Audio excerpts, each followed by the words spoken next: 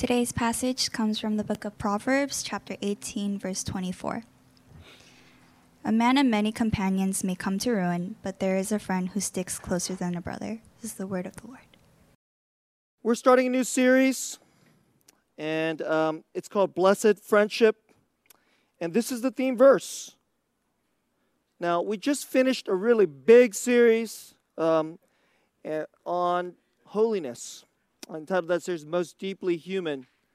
And I don't know how many of you ever go back and re-listen to sermons, but I would, if you do listen to older sermons, I would love it if you were to go back to that series, especially the last half of that series, okay? It's about 13 sermons, and if you catch the last half of that series, I would love it if you, as a part of the Revive family, would go chew on that some more. It has so much to do about what is at the deep, deep desires of your heart and what you think your life is going to be about. And would you desire holiness? And the whole series was to show you that holiness is not religiosity, but it's actually a deep, profound, it's a steadfast love with deep character. And that's really the crowning joy and glory of all of history. Now, with that said, I started a series, and I want that last series ringing in your mind as we talk about this series. This series, I hope you will think about as an application. It's like roughly 6 weeks or so to round out the summer. And I hope you think of this whole series as an opportunity to apply holiness, to seek holiness in your life. So let's get into it in this first message. Seeking Real Friends, Part 1. Autonomy and loneliness. Autonomy and loneliness. Part 2. Seeking and finding by being.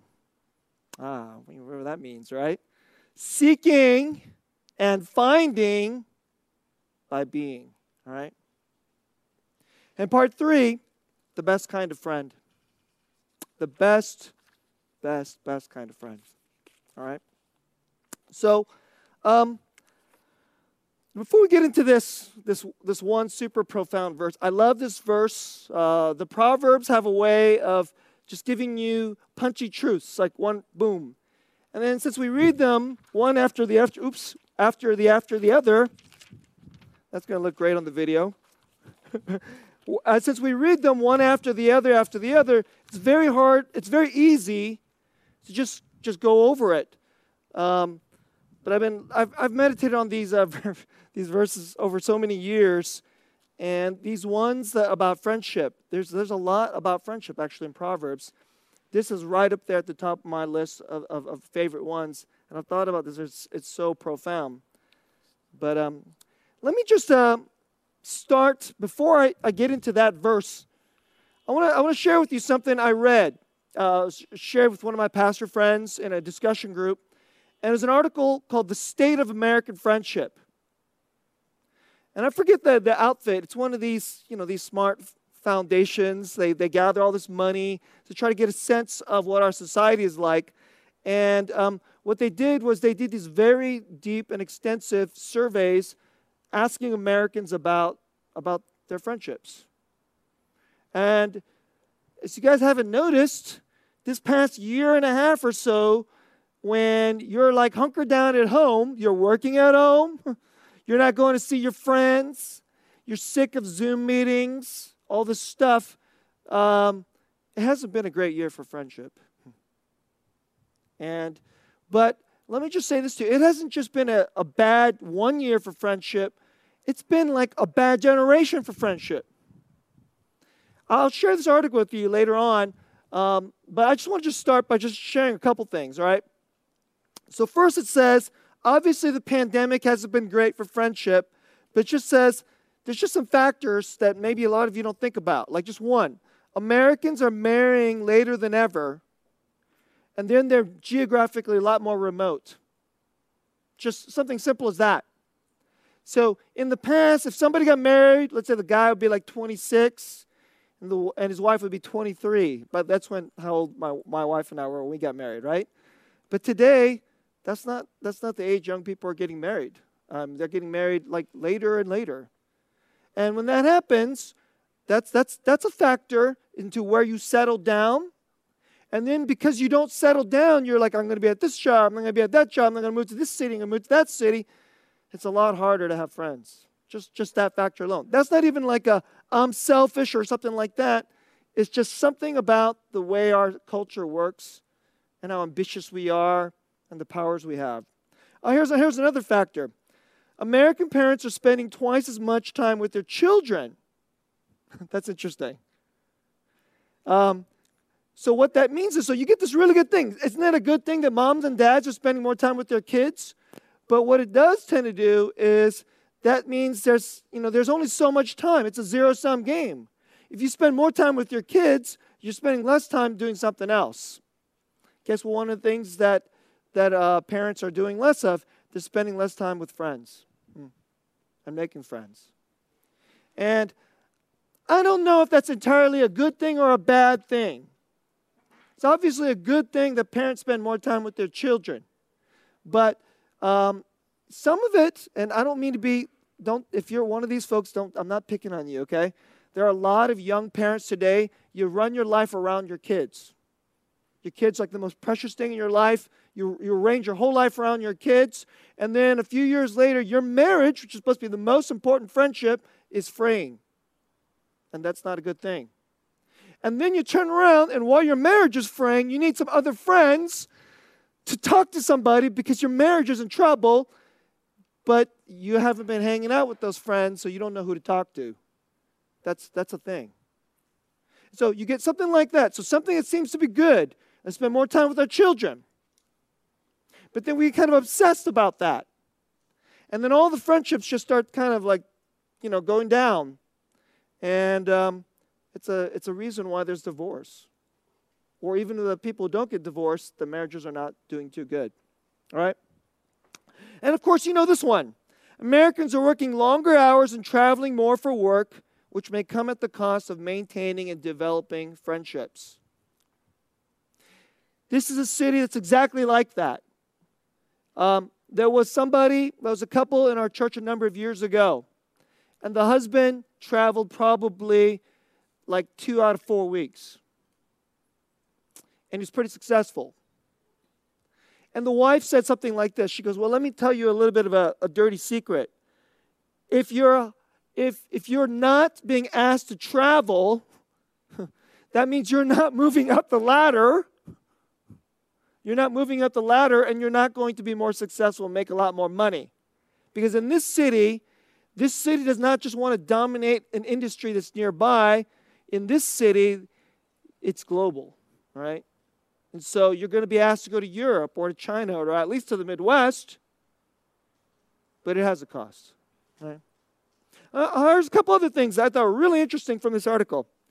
Nearly half of Americans report having lost touch with at least a few friends over the past 12 months. So we're just talking about pandemic.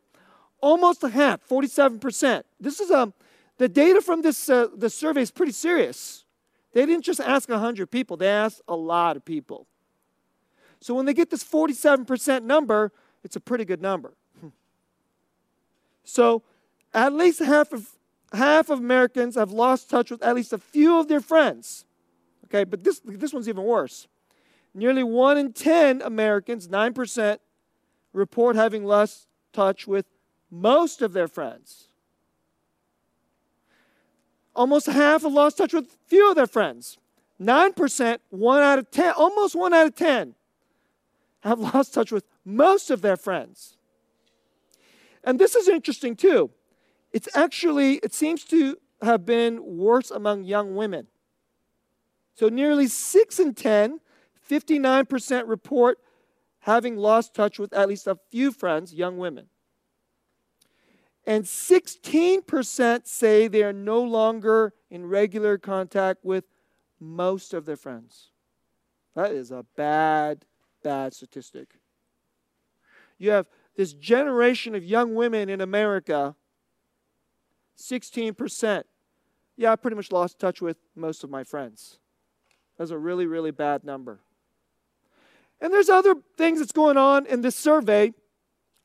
They do things like this. They talk about, like 30 years ago, how many friends did you have? How many close friends did you have? They ask older men, young, various men, they ask women. And guess what? Almost all across the board, especially in the younger, like millennials down, you have fewer friends. And so I've felt this, like I'm a 50-year-old ex-Gen guy, okay? And I felt this. And yet just reading this to see, this isn't just something I feel, it's going on. This is the reality, okay? Now I'll just talk about a couple other things before let's get into this passage, all right? We live in a country where you're supposed to build your own identity. And who is the Lord of your identity? It's you. So you get to build the project of your life, which is you. And let me just that sounds great because you're free to make your life the way you want. Nobody can tell you what to do, right? You can basically tell your parents, if you don't like them, or if you disagree with them, buzz off, right? And anytime you have a teacher or a coach or a boss, if they start saying stuff to you that you don't like, you could pretty much go, but I'm free. I can always just disagree with you and then go my own way, right? But let me say, this sounds that there's a very, very serious downside to this. So this general idea is autonomy. Like, I'm the boss of my life. Auto means self. Nomos is law or rule. I'm the ruler of my own life. Autonomy sounds really, really great. The downside is we're practicing a lot of selfishness. What's filling up all the time and the energy and the preoccupation? Me telling myself the project of my own life.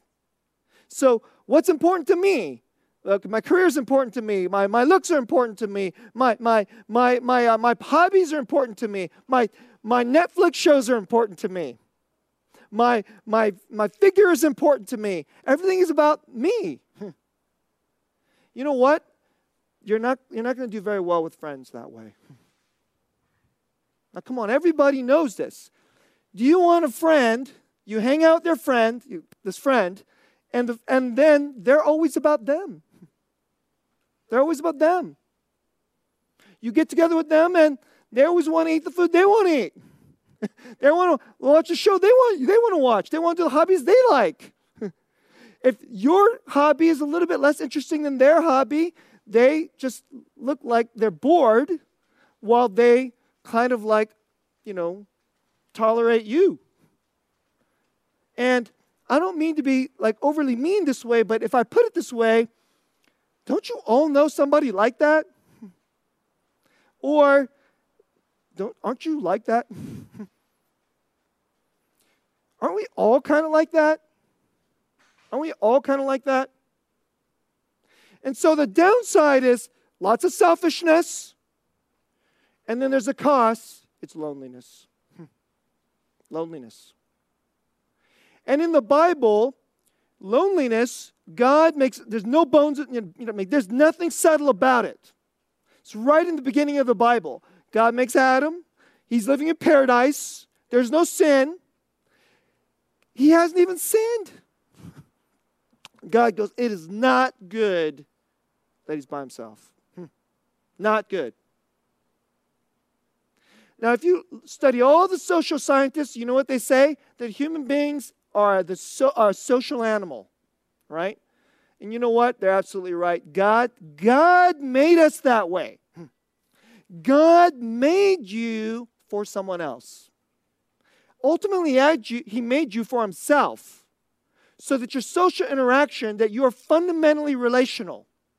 You are intended to have a relationship to him. And then he made all these other people so that you would have a relationship to them. And so we just went through a whole series to be most human. Holiness is about love. So I want to put this forward before we get into this. I want you to think really hard about this. What makes for a good life? What makes for a successful life? From God's point of view, a successful life is not your college or your career, how much money you have. That's what everybody thinks around in the world. It's not that those things don't matter, but they mostly don't matter. Okay? All right? It's not that they don't matter at all, but they mostly don't matter. Okay?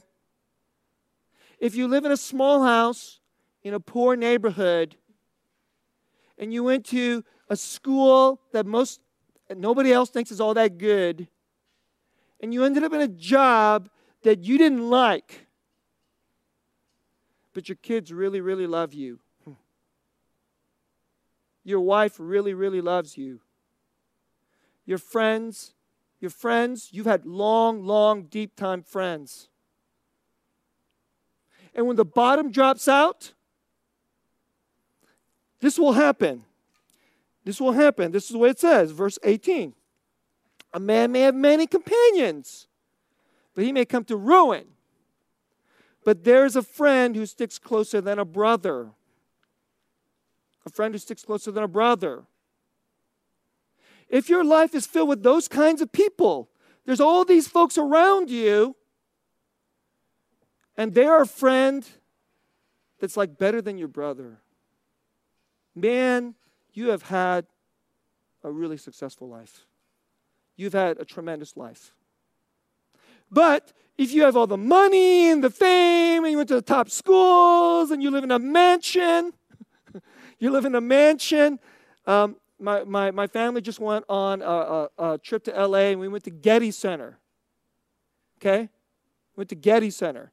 It's this absolutely gorgeous art museum in Los Angeles, right? And it's gorgeous. We went there, and there's this little portion in there where they tell you the story about J. Paul Getty, the guy who left all the money for this thing. And this guy, he's had multiple wives. One of his grandsons was kidnapped. This is a real story. Was kidnapped, and then the kidnappers demanded something like $17 million because he's the richest man in the world. Okay, he's a billionaire, $17 million. It's like, boop, like whatever. And he refused to pay it. And he negotiated it down to $2.2 million. They tell this to you on the Getty thing. He negotiated down to $2.2 million after they clipped off a piece of the ear of his grandson to prove, we're going to do violence to him, and sent it to him by mail, but then there was a strike in the post office so that the ear got there really late. True story. Okay? And he negotiated down $2.2 million because he could get a tax benefit from it. Richest man in the world.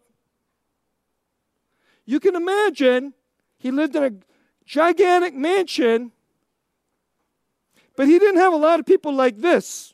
A man may have many companions who come to ruin, but there's a friend who sticks closer than a brother. Think about that.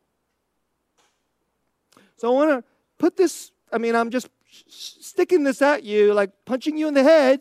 Oh, you Silicon Valley worldly, like I'm going to have a happy life. Worldly Christians. So I want to just ask you to think about this. The quality of your relationships, especially the quality of your friendships. I think friendships are a really, really great acid test of a person. Because your spouse, you got to hang out with your spouse. Your kids, you have a duty you're supposed to try to love them. Okay? But your friend, if you're going to have friendships, you have to choose. You have to have a certain character to be there. So I want to ask you, do you have a lot of friends in your life who stick closer than a brother? How many do you have? It's a question I want to ask you. Do you have such people in your life? And if your life is filled with those kind of people, and those are multiplying, who cares how much money you have, really? Really, who cares? Okay? Let's go to part 2. Okay. Part 2. How do you get there? How do you get there? And I want to ask, and I'm going to give you, it's not a hard secret, but it seems to be a secret today. Okay?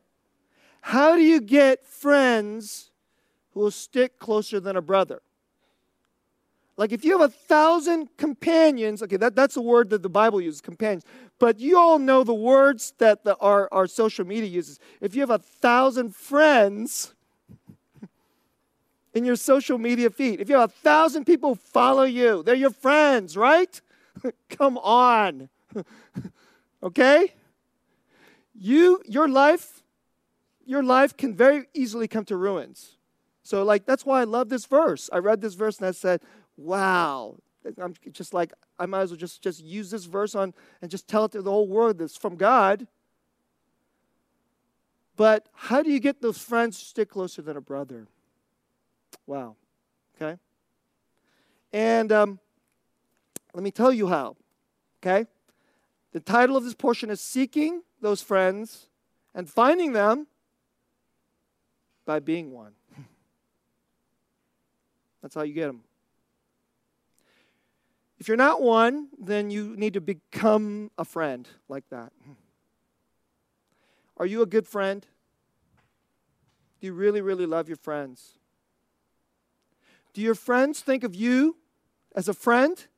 Or do they put you in the acquaintance category? Are you a Facebook friend? Are you an Instagram follower? Or your friends say, that dude is a friend. If my marriage starts to tank, that's the guy I can call. Ladies, do you have a place where, if you are weeping, who's on that list? I can call that person up, and you know they will show up. It's interesting is your own sister might not be on that list. See what I'm saying? There is a friend who sticks closer than a brother. If you have those people in your life, you have a rich life. But how do you get there? You get there by being a friend. So I want to just, there's just one sermon, and I'm just going to offer you two things that I want to say about this, okay? Number one, consistency and commitment. Well, I guess that's two. But if you're going to be consistent, you have to have a commitment. If you're committed, you'll be consistent. So it is kind of one. Are you consistent? Are you consistent? Or your friends only get your time when it's convenient. Are you convenient? Are you only a convenient friend? And do you only have friends when it's convenient to you? Or are you consistent? And you'll be committed when it's inconvenient to you. Maybe really inconvenient to you. Maybe costly to you. If that's the case, now you're talking about real friendship. And if you're going to be that kind of friends, it really starts with something in your mind, inside your heart. It starts with a conviction. I'm not all I can be like a black preacher or something, use all the alliterative C's. Okay, I'm not that good, okay? But you have to have a conviction. And I'm going to put commitment, consistency, and I'm going to put that high in my life. So, your friends, let me just tell you this way. If you're going to be a really good friend, you must accept inconvenience. You must accept that times in your life, you're going to be doing stuff that you don't feel like doing. You're going to be hanging out. You're oh gosh, this is the third time she's told me about her boyfriend and why. And so, the first time I had compassion. The second time I still had compassion. And the third time, it's gone. Okay? It's now there's no more compassion. It's very, very inconvenient. And this is seriously annoying. How about the fourth time? And the fifth time? How about if you start going after the fourth time, Lord, help me to say it in a good and gentle way but in a really loving way. Like, let's not do this again. Let's not get drunk for the 5th time. Let's not just cry and feel sorry for ourselves the 5th time. And I'll be here for you. Let's go do something else. You know? One of the things I do for my kids when they're feeling low is, want to get some ice cream? I don't know. It seems stupid. But it's not. A little bit of happiness together when they're down. Friendship. And especially when it's inconvenient. Let me offer a second one. Okay. If you're a real friend, the other person can let you into what hurts. Right? When they're vulnerable, they'll let you in. They'll tell you about it. So let me just say this little something about this. If you have all kinds of friends and they never tell you, about when they're hurting or when they're low or when they're fearful, let me tell you, they don't think you're a friend. I'm not trying to be mean here, but they don't think you're a friend. You're like a Facebook friend. Okay? But a real friend will turn to somebody else when they're in a hard place. But now let me push it even more deeper. If you're going to be a real friend back, you will share when you're in a hard place. You will be vulnerable. If you will be vulnerable to your friend, they will know that you're saying, you're my friend. I love you. I trust you. And if you let me down right now, dude, it will hurt. It will seriously hurt. So, let me ask you that. Can you do that? Can you love somebody enough that you will show them your soft underbelly and you will risk them letting you down? Can you do that? And let me push it one more. Okay? If you've never done that, if you don't do that, I'm willing to bet you don't have a lot of friends. This kind of friend. Okay? Proverbs 18:24 kind of friend. If you only wait for somebody to come into your life who's so safe, you're safe. Okay, now I know you're safe. By the way, how do you know if you're safe? You just have a feeling? Your feelings are probably not a very good indicator. How do you know they're safe? So you wait till they're safe. And then when the bottom drops out and something hurts inside of your life, now you're ready to share. You're ready to be vulnerable and to be a friend to them and signal to them, I love you enough to give you this, to let you see this, to know about this, to know about this part of my life where I seriously failed and I'm ashamed. To know there's something about my life where there's something really, really bad inside my family and it's a wound that I carry. Or there's this hope I have in the future. And like I really, really want to meet this really, really great guy, but the thing I'm really, really afraid of is that I'm just too ugly. How about that? So, now let's get really real here. You start the friendship by being vulnerable. You start it. So, it's so easy to talk about sports or about the latest cool dress or how cool your hair is. It's easy to talk about work. I'll get a little bit deeper here now. But do you have the guts to say, you know, I'm going to try to be a real friend to this person? And you put the vulnerability out there first. How about that? How about doing that while you're sober? That's like the Korean way. All the dudes, yeah, I'm just a dude. Let's go out and get drinks. You know, after the 10th shot, like totally hammered. Now I'll tell you why I'm so sad. Okay? That's the stupid Korean way. The Bible says, be filled with the Holy Spirit, not drunk in the other way. Very clear, totally sober. You put it out there. You put yourself out there. And maybe they'll let you down. Maybe they'll let you down.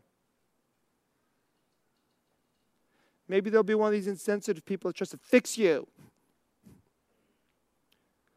Or maybe they'll really listen and be honored. Said, wow, you would give that to me? And then they turn around and they'll tell you something deep too. And now we're in friendship. Right? Now we're in friendship. So, you want real friends? Seek them. Put them on your list. You got to seek them. How will you find them? You will find them by being one. Let's close this message. The best kind of friend. Okay? So, I kind of gave you the how, but really, most of you probably won't do it. Why? Because you're afraid.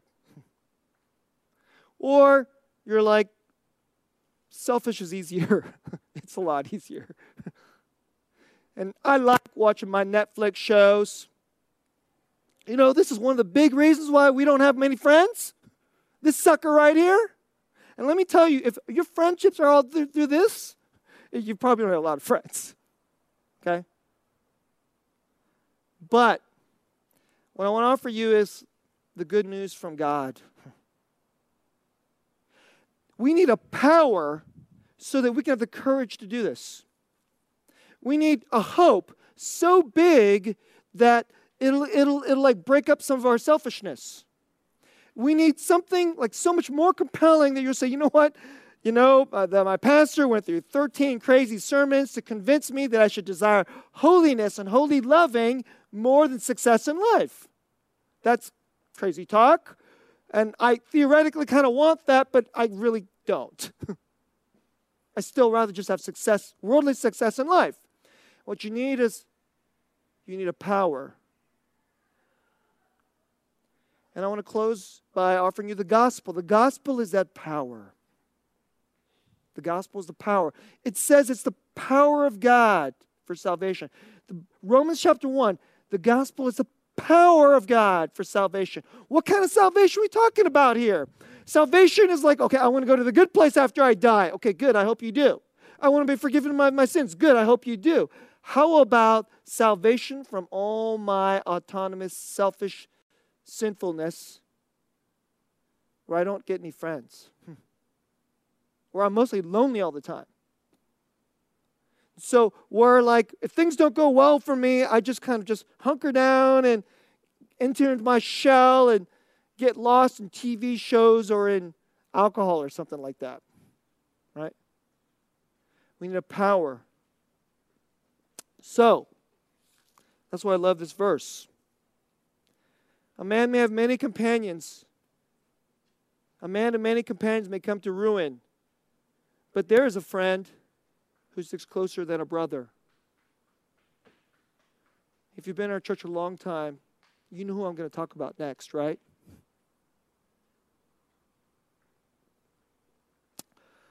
I'm going to tell you a verse, and I love it when this happens. Our praise leader has no idea what I'm going to say, and then he picks a song that quotes what I'm going to say. Then I just know God's like, yep, we're aligned. There's a portion that we sang. It's famous. It's from Psalm chapter 23. It goes like this.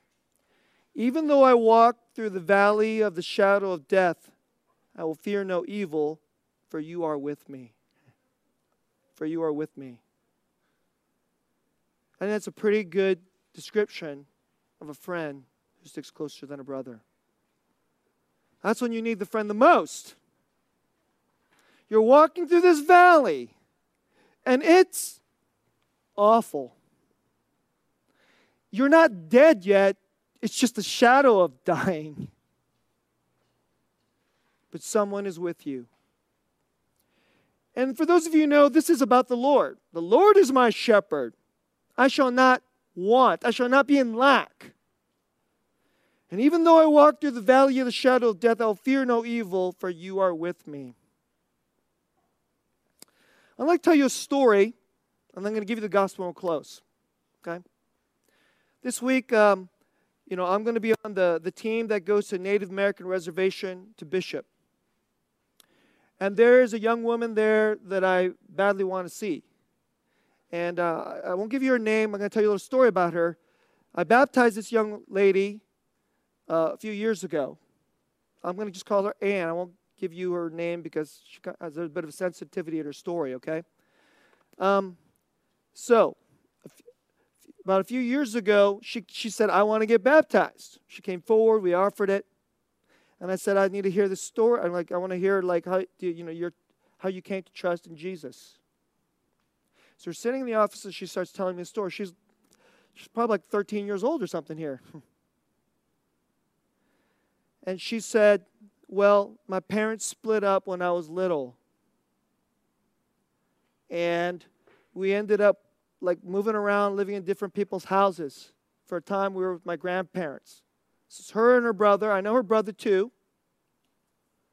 And, our bishop, folks who go on a mission, we love her mother, but her mother could be difficult.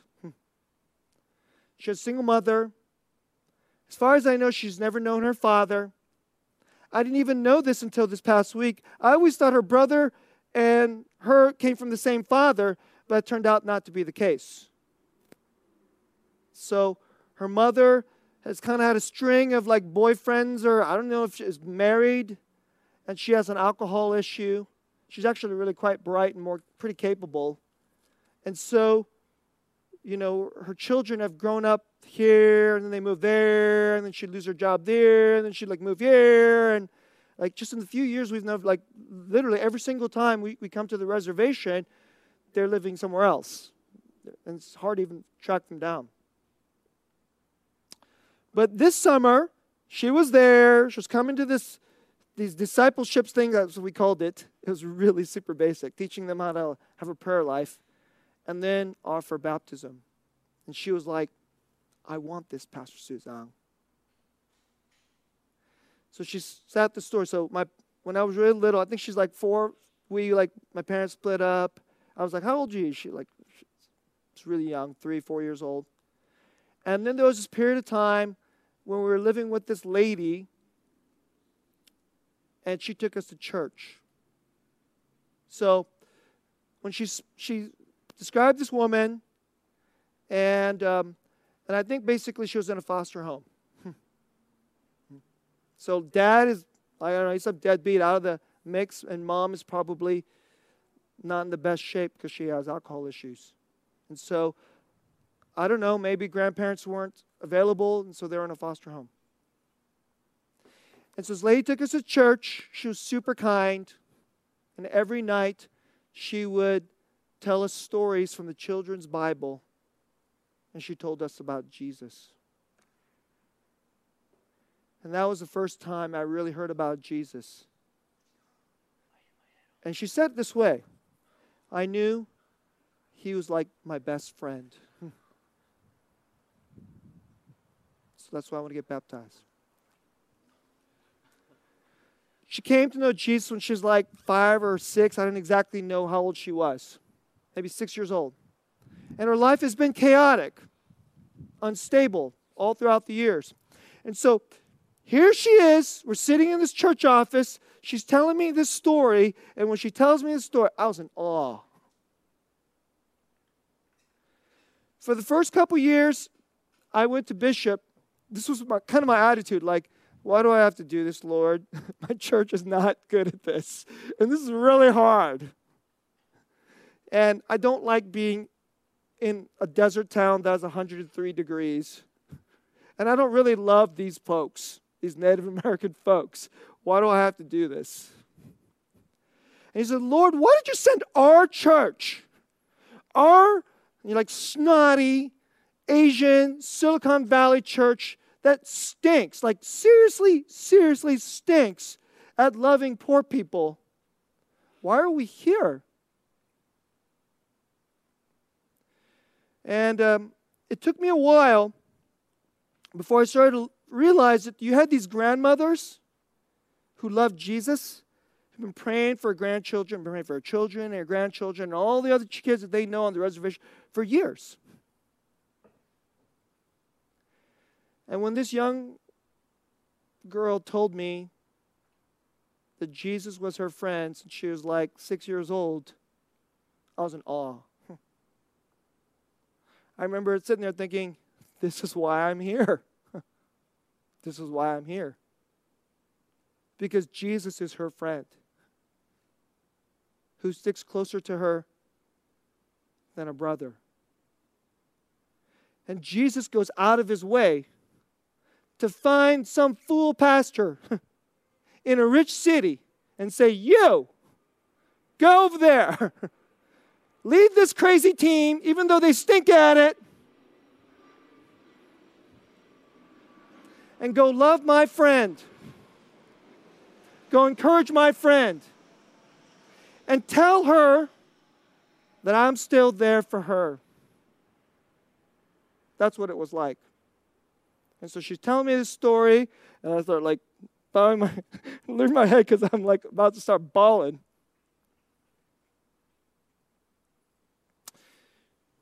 If you never believe in Jesus or think that this God stuff is not real, this is what it's like. There is one who is mighty, who is beautiful and glorious. He never needed no Stanford or a degree because he's omniscient. And he has holy love. And then he says, I will be your friend. How far will I be your friend? I will show up into the slum called your neighborhood, into the horror and mess of your heart and your sins in your life. And I'll be such a friend that I'll pay. It'll become absolutely inconvenient, and I will die. And when you walk through the valley of the shadow of death, I will be there. I will be there. That is the promise of the gospel. That is the promise of Jesus. It is real. It is super real. If you go through this life and you're like, I don't have friends, or my friends are all letting me down, or and you're self-righteous, so you think all your friends are letting you down, but you're the one who's not showing up. You're the one on your phone too much. You're the one who hasn't invested in any of your friendships for the last year and a half, because that's kind of what we have all been doing. And then you're in a really low and hard place. Can you trust and believe that there is the best friend? He's the best kind of friend who go to hell and death and be crucified for you, and will be there in the valley of the shadow of death when you most need a friend. And he might even do something crazy, you're a nobody. You're this little girl shuttling around from one reservation to another because you have an alcoholic mom. Nobody thinks you're anything, including you. But you got the best friend there is.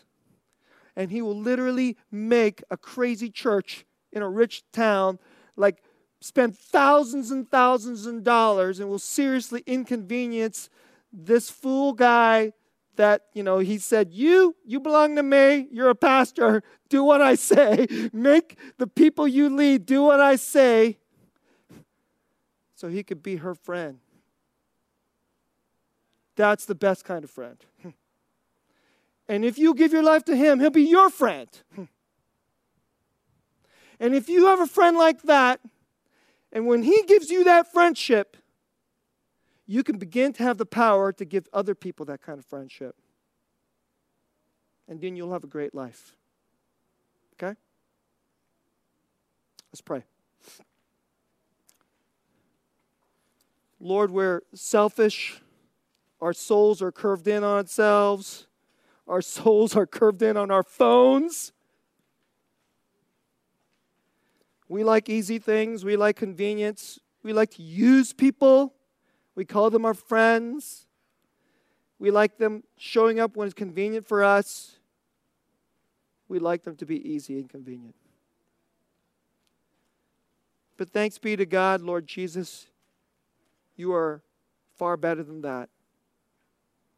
Thanks be to God that you did not have to do it, but you offer us a friendship forever. You offer us a friendship, at the center of it is your holiness. It is a love that you will move mountains.